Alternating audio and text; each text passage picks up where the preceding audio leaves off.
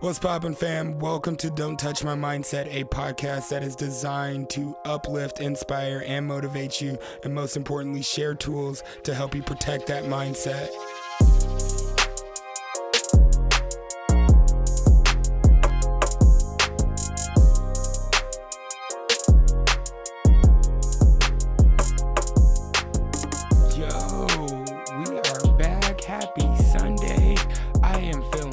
I hope you're feeling good. I hope you're thriving. I hope you're out here happy, getting it. Just living your best life. Hello. I am your host, Jay Chase, and I am thrilled to be here. Like I said, I'm amped. I'm pumped. Yo, we got another pivotal moment. But first and foremost, follow the show, subscribe, and rate, review, and anything resonates from this episode, share it with a friend. You never know what they might need to hear. So I encourage you to. October 2nd, Don't Touch My Mindset is presenting the Break the Cycle workshop. We are focused on managing destructive emotions and habits to live a full and effective life. Super excited. We're bringing you a whole new redesign, reinvented, just strategic, beautifully put together workshop that's live and in person. But all that aside, go check out the website, thejchase.com/event or at don'ttouchmymindset.com. Follow us on Instagram at thejchase or at don'ttouchmymindset. But for today's episode, we got a very, very, very, very, very, very, very special guest, Miss Jill. She is a podcast host, a speaker, a coach. She's doing a biochemist, doing so many amazing things in the world. Just a good, genuine conversation with her. I think you'll love it. She's out from the East Coast. If you haven't, please connect with her. Links are in the show notes. So I love you guys. Let's dive.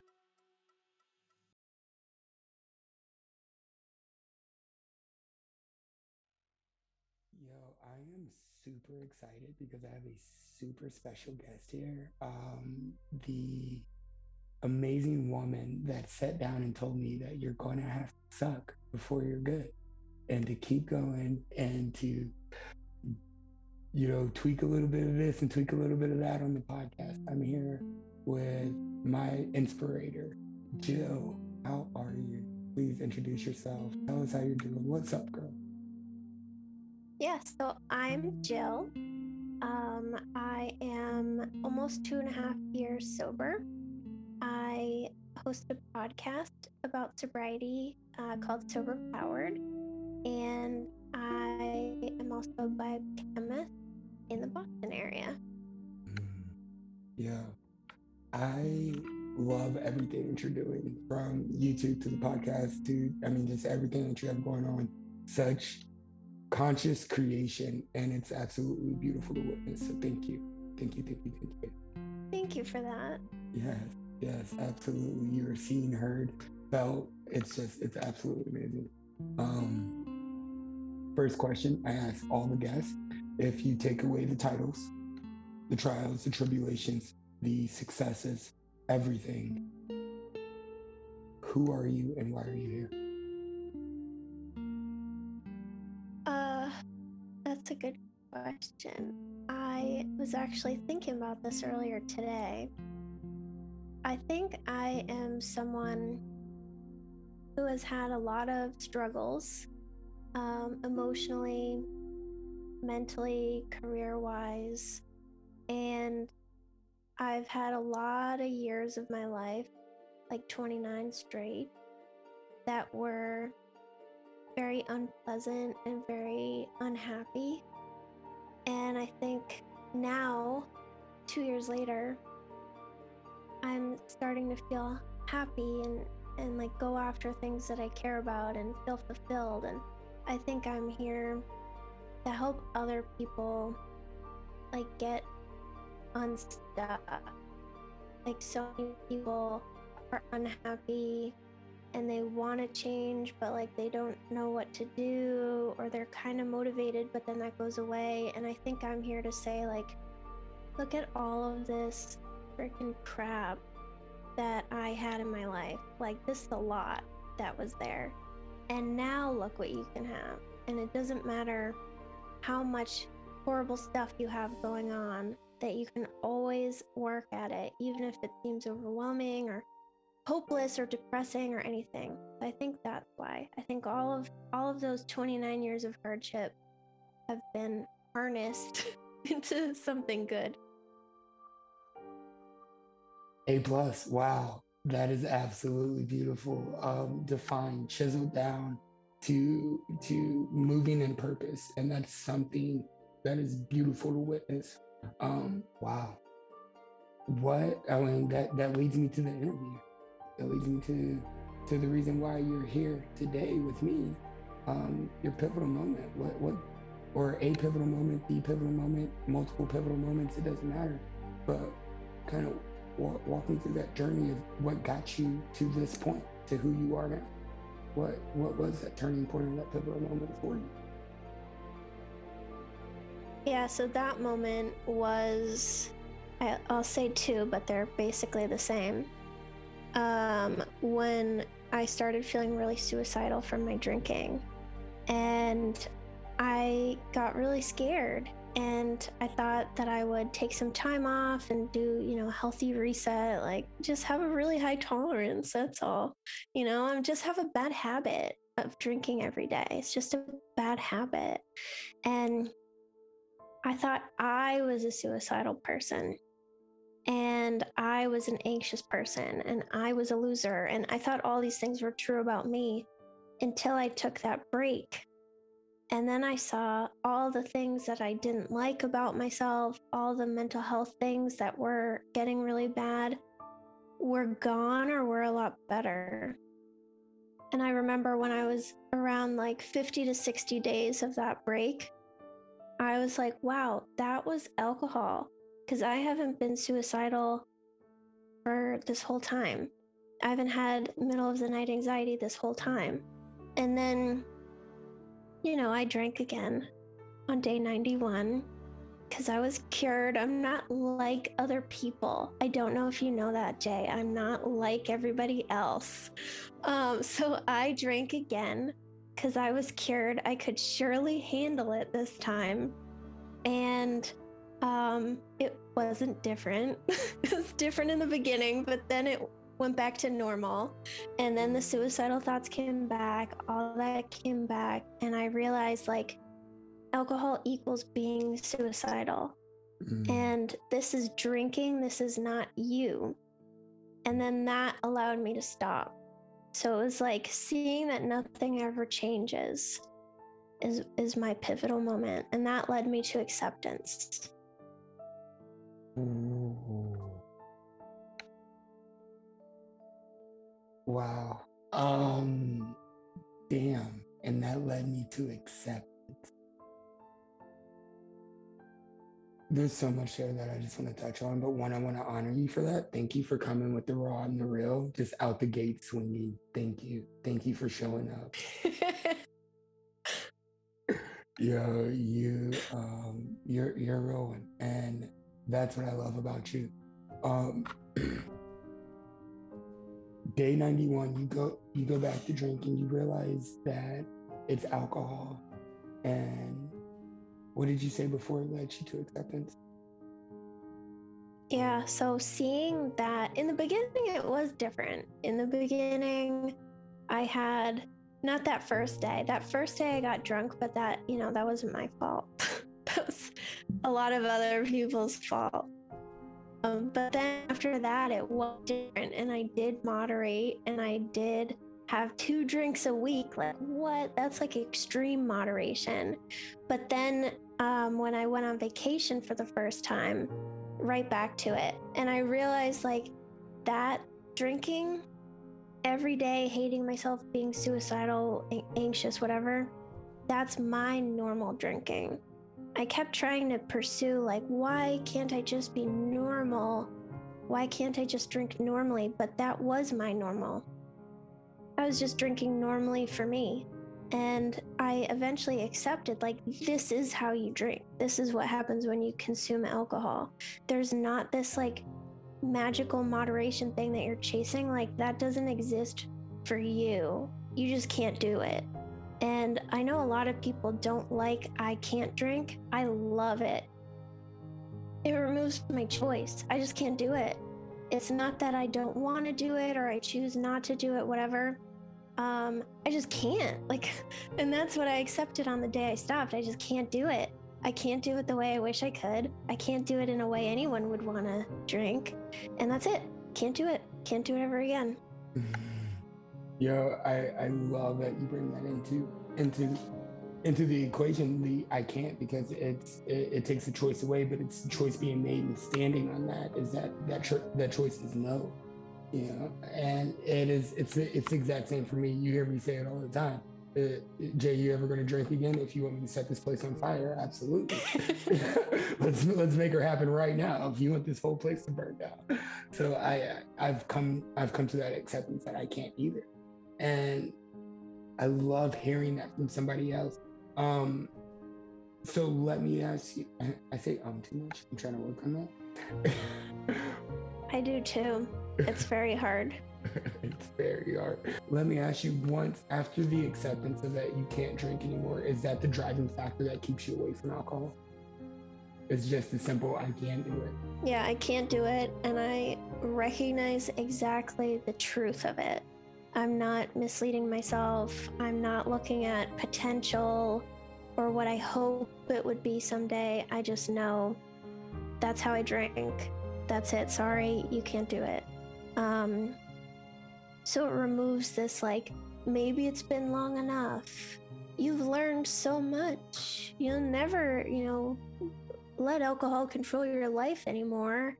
And like all of those silly things. But then, no, I just can't. I can't do it. Can't do it ever. And I don't have to play these games with myself anymore or have this like internal conversation about whether or not I might be able to, or like someday or some special occasion. I just can't ever, no matter what. That is a beautiful acceptance that I think not a lot of people can grasp, because it's a radical acceptance. It eliminates a different option, and nobody wants to eliminate options. Nobody wants to be backed into this singularity focus of I can't, or I don't want to, or I will not. I will not let this pain destroy me as it has been.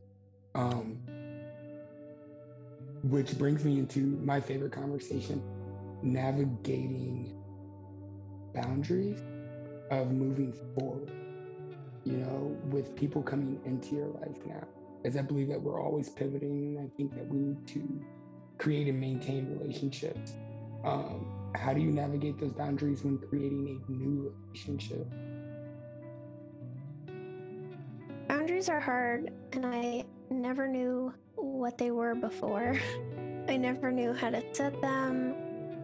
I couldn't figure out why no one would respect them. They should just like assume what my boundaries are, they should just know.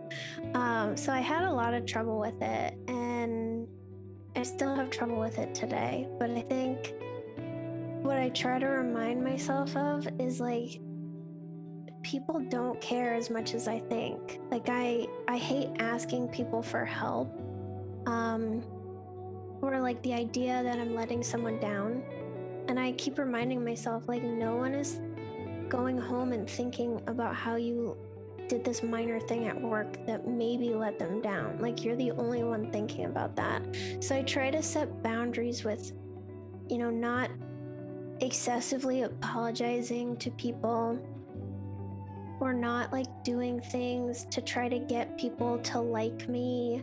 I think a lot of people pleasers will do things to try to get validation from others that they're likable or they're okay.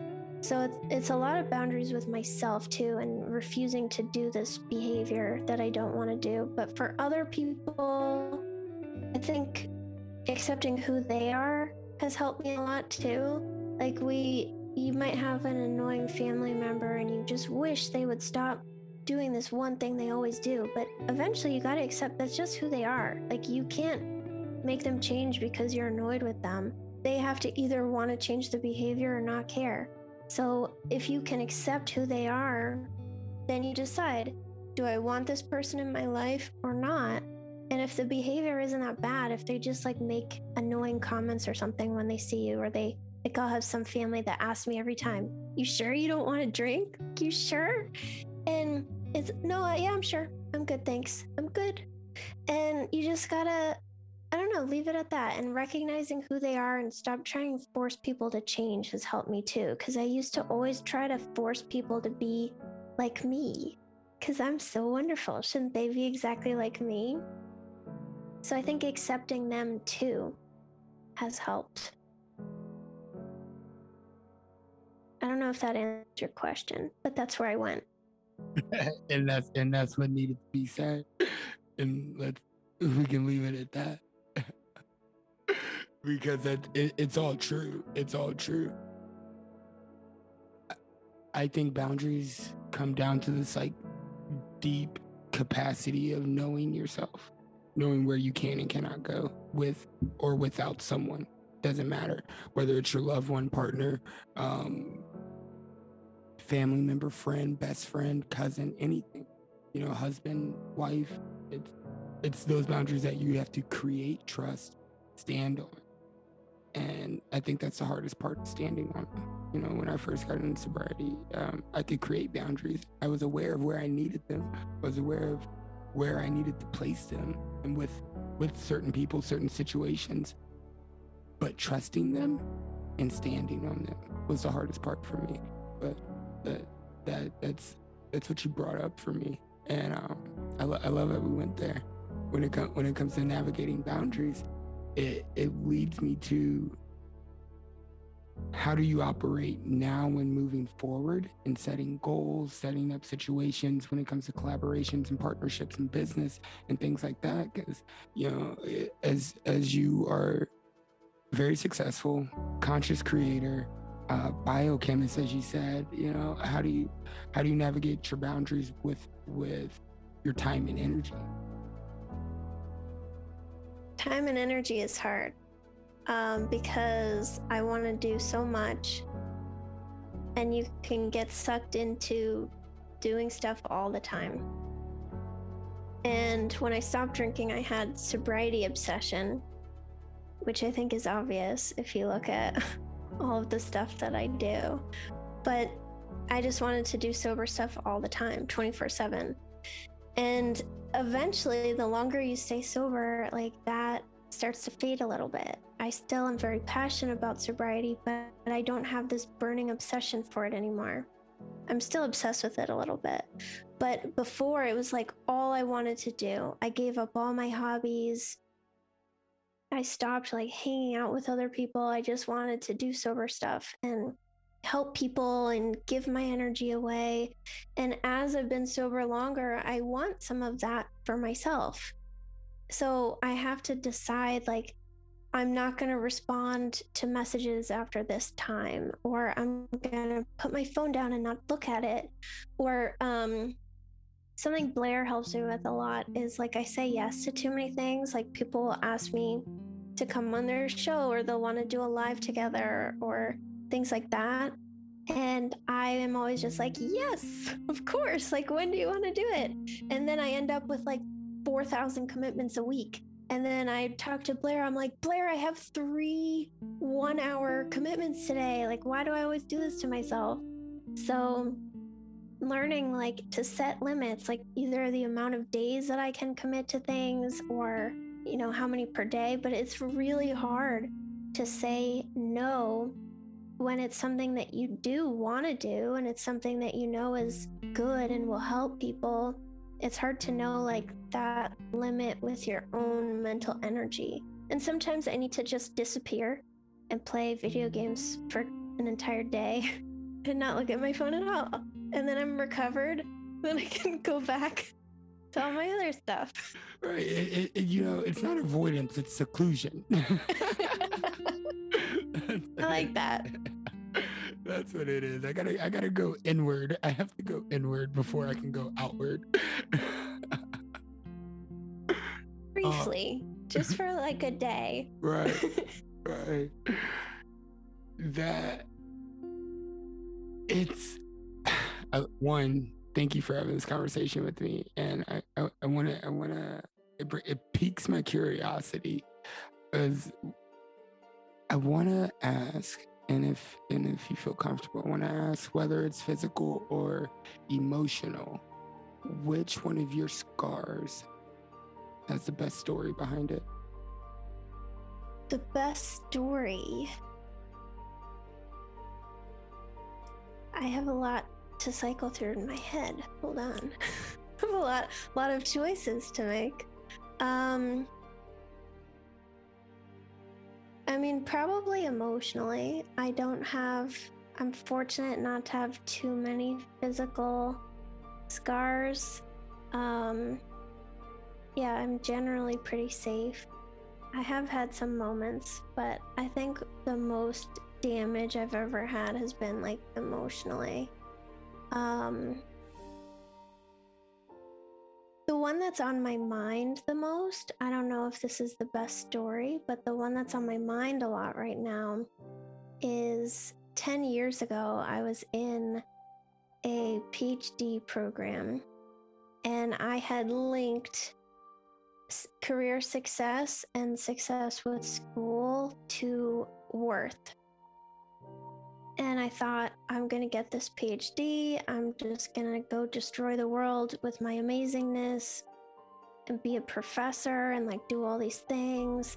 And I got to graduate school and like I did good in my classes and I did good with the lab work I had to do.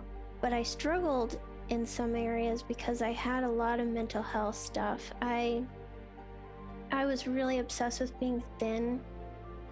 So this was when I was 22. So I was really obsessed with being thin. And it was like my passion was to just figure out how to be the most thin that I could be. And as I started getting better from that with therapy, that's when I started drinking. And that was all occurring during my first year of this PhD program. Yeah, and there was just a lot. I met my husband that year too, and we had like a little dramatic relationship in the beginning, and then it just like took off, and it was like all this passion and love and like stuff really fast.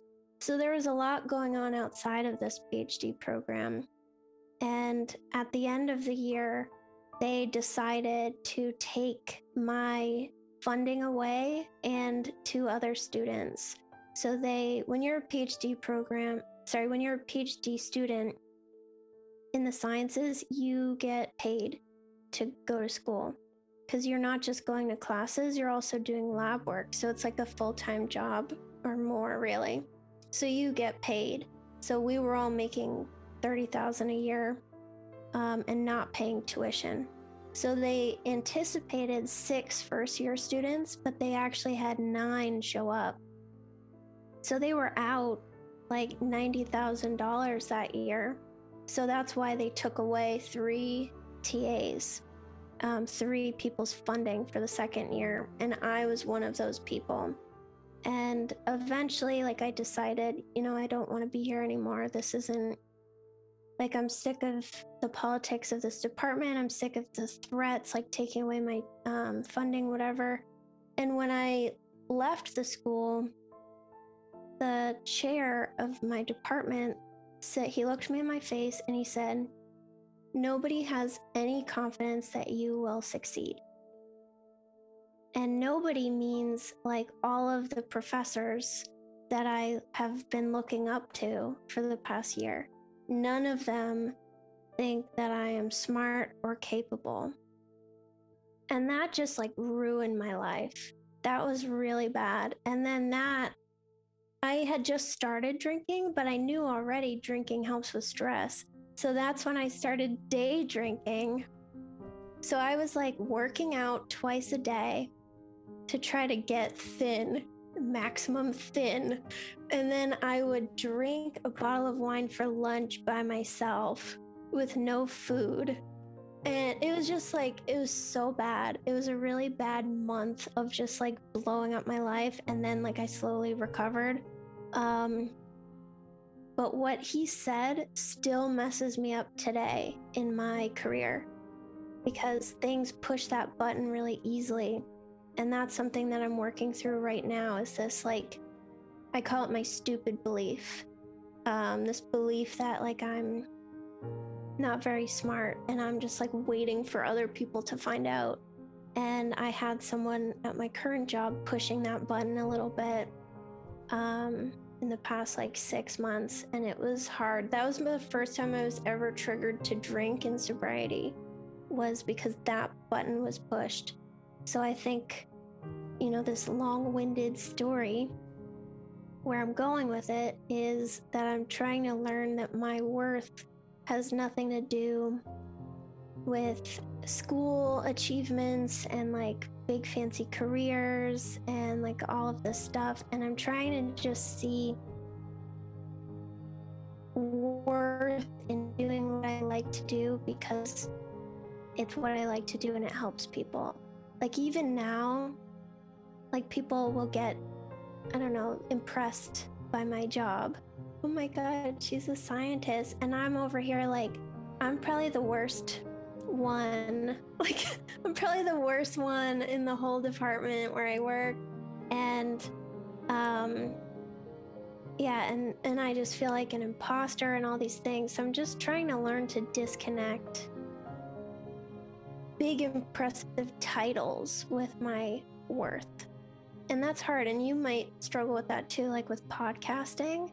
Like you want to just like, oh, I want my podcast to be the best. I want everybody to listen to it. I want everybody to talk about it. I want it to have this like fancy metric on listen notes and like be on the charts. And then you connect like these metrics or the number of listens that you get a week with like how good you are. And it all links back to this stupid belief that I'm trying very hard to get rid of, but I don't know if I'll ever get rid of it. But that is my big emotional thing, is no one has any confidence that you will succeed. You just ripped my fucking chest open. Thank you. Wow. I felt that. Yeah, Ooh. it was really hard because it was so blindsiding, you know? Is that a word? It is today. Yeah, it is right now. Thank you. But it hurt so much, and like you're not expecting that kind of thing from a professor. And that's, I think, the most damaging things that have ever happened is like things that have blindsided me, like shocking things that like my tiny little heart can't comprehend. Like the other big one that I have is like this girl said to me in high school. I sat down at the table for lunch and like no one ever really wanted to be my friend. Like I had friends off and on, but I was bullied a lot. And I sat down at lunch and I was like, maybe they've been like kind of friendly with me in class. Maybe I can just like sit here and not be alone. And everybody got up from the table and left in unison. And then one girl came back and I was like, oh my God, we're gonna be best friends forever. Like, she cares. And she sat down and looked at me and she was like, why don't you just go kill yourself already? Everybody hates you. And I was just like what? Everybody hates me? So then that's like burned into my brain. So now my brain is like, everybody hates you. Nobody has any confidence that you will succeed, over and over and over. And then I'm like searching for proof of the belief. And even though I have proof that neither are true, I can like exclude those, you know?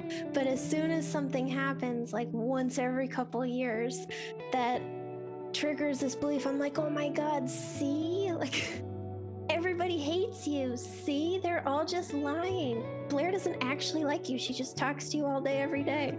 She doesn't actually like you. So working through these limiting beliefs is really hard. It's so hard because, yeah. And when someone says something, I don't know, you believe it already. So I just accept it.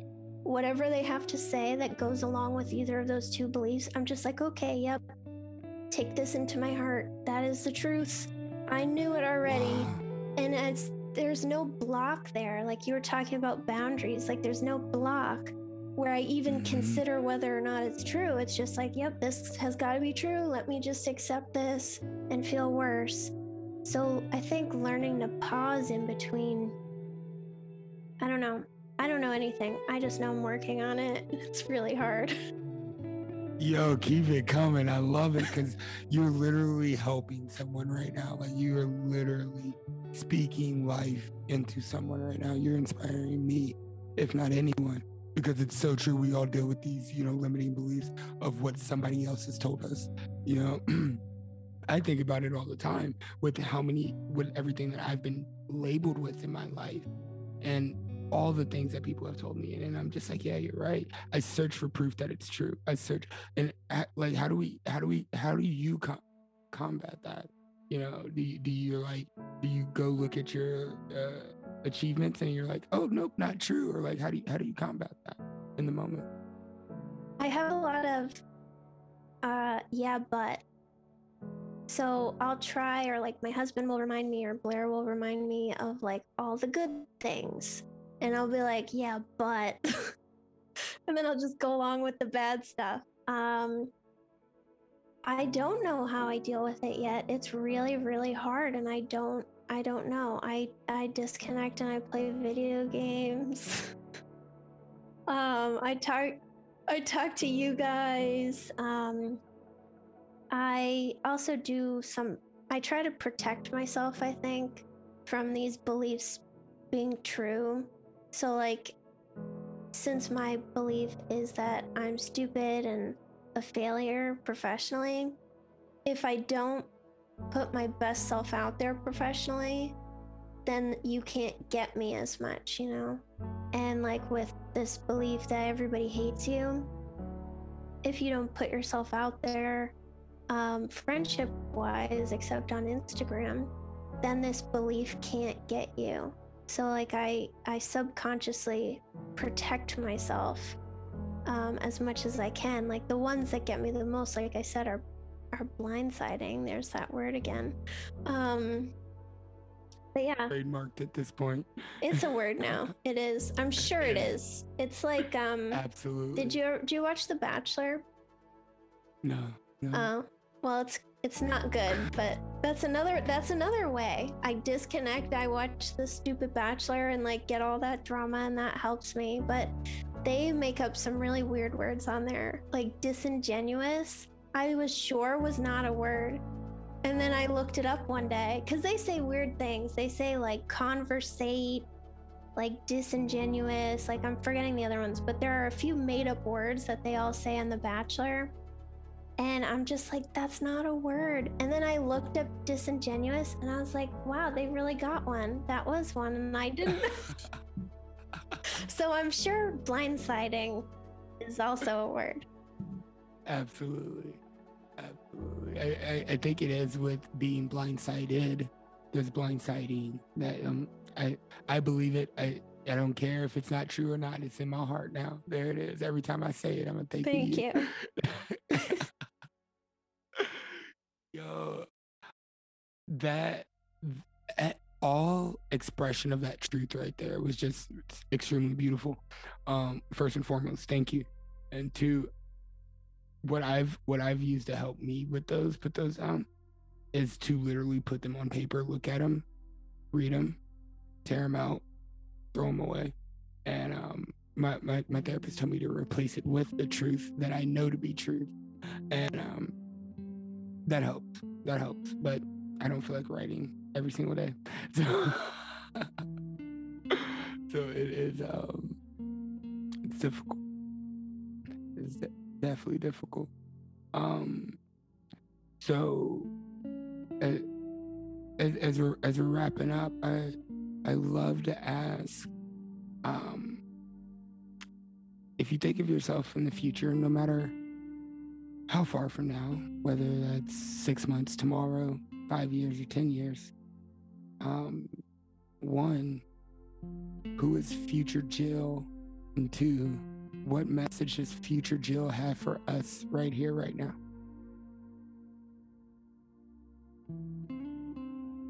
So, future Jill, hopefully, is working as a therapist at a treatment center, or both, or an author of an extremely popular Quit Lit book.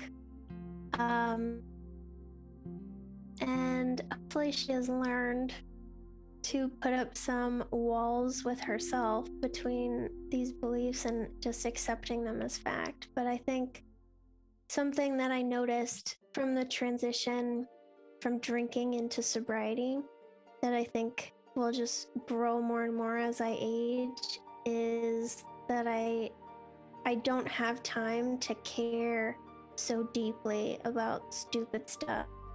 When I was in my 20s and drinking, I cared so much about how everybody might feel about me, what everybody might think. Like, I was always worrying about stuff. And then now I'm just like, I don't have time. It's not even whether I care or not, I just don't have time. And I hope that that trend continues. And 40-year-old Jill just doesn't have time to worry about whether or not people think she's stupid, or whether or not people pretend to like her but actually don't. Like, I hope that just grows as I age and become more mature and learn more about myself and with more therapy and whatever. But hopefully that's where she is. And she's telling us all, nobody cares. You're the only one. It's like with drinking, when you go to your first social thing and you're like, everybody's gonna like wonder why I'm not drinking, or everyone's gonna ask about it. Or like, if you don't go to an event because you don't want to be around the alcohol, you're like, oh my god, everybody's gonna be like so upset. That no, they don't care. They really don't. Like, no one's gonna care that you didn't go. Sorry. People might ask once, like, oh, you're not drinking anymore? They really don't care either. Like, nobody cares. That's my message. And I still think people care. I think people go home and they're like, damn, Jill is so dumb. I do not like her at all. She is the worst. She is so bad at her job. She's such a bad friend. And they just sit there all night and they think about it. Like, that's how my boss spends his weekends, thinking about how bad I am at my job and how not smart I am and how regretful he is for hiring me. And 40-year-old Jill is there being like, stop that. Like, he, as soon as he saw you for the last time, he never thought about you ever again. So that is the message. Literally no one cares, just you. You're the only one that cares. And I can add one. I'll add one more. Shame. All the shameful memories that I have about my drinking. Nobody thinks about those. Just me. I'm the only one who lies awake in the middle of the night and thinks about that one time that I did something really embarrassing when I was drunk. Nobody's thinking about that. Actually, nobody cares. I'm the only one keeping it alive. And that's it. Can that be the title of your book? No one cares, just you. Literally nobody cares. Yo, in I all love caps. that. It's true. It's just us. I love it. Wow. Thank you. Thank you. Fully received. Thank you. Fully received. Don't forget it. No one cares. I'm gonna go put this podcast up so nobody can care about it. Yep. No, it's different with that. They care about, well, it's different. They care about the podcast, but they might not care about you or me. And that is something that I've worked on as a podcaster. I'm like, everybody cares about me. They love me. They want to know everything about my day to day. No, they don't. Some people really don't care about me. They just like my podcast. And the if I want to do like a life update, they might never listen to it because they just don't care. Absolutely. You know, I opened season 2 with my pivotal moment, and my friend, his pivotal moment gets more views than mine. And I'm like, wait, what? My That's show. like me. Yep. No, that's the hard truth. That's the truth, Mom. Boom. And that's what it is. And that's what I say, you hold a special place in my heart because you let me know that off the get-go. And I love that. Saving you time. Right? Saving me suffering. Right? I would have been in the fetal position by now. I would have. Oh, please, Jill. Tell us where we can find you, how we can connect with you, what you got going on, what you got coming up. Please, all the plugs. So, if you search Sober Powered, you will find me all over the place. It's my podcast, YouTube, website, Instagram. I have a private Facebook group that anyone's welcome to join, also called Sober Powered. So search that and you will definitely find me. I'm all over. And I'm speaking at podcasting conferences if you're a podcaster. And you want to learn about how no one cares about that your new episode is out. I cannot wait to go to that motivational speech. Yep, I actually made a meme. I gotta share it with you. I made it, so I'm like really keeping it secret. But I made a meme that's really funny. Because everyone cares. No, yeah, that's what it's about. It's about how podcasters expect everyone to care that a new episode is out, but nobody does. And we still tell everybody. Yep, we still do. We still make the post. New episode is out. And we send it to our email list.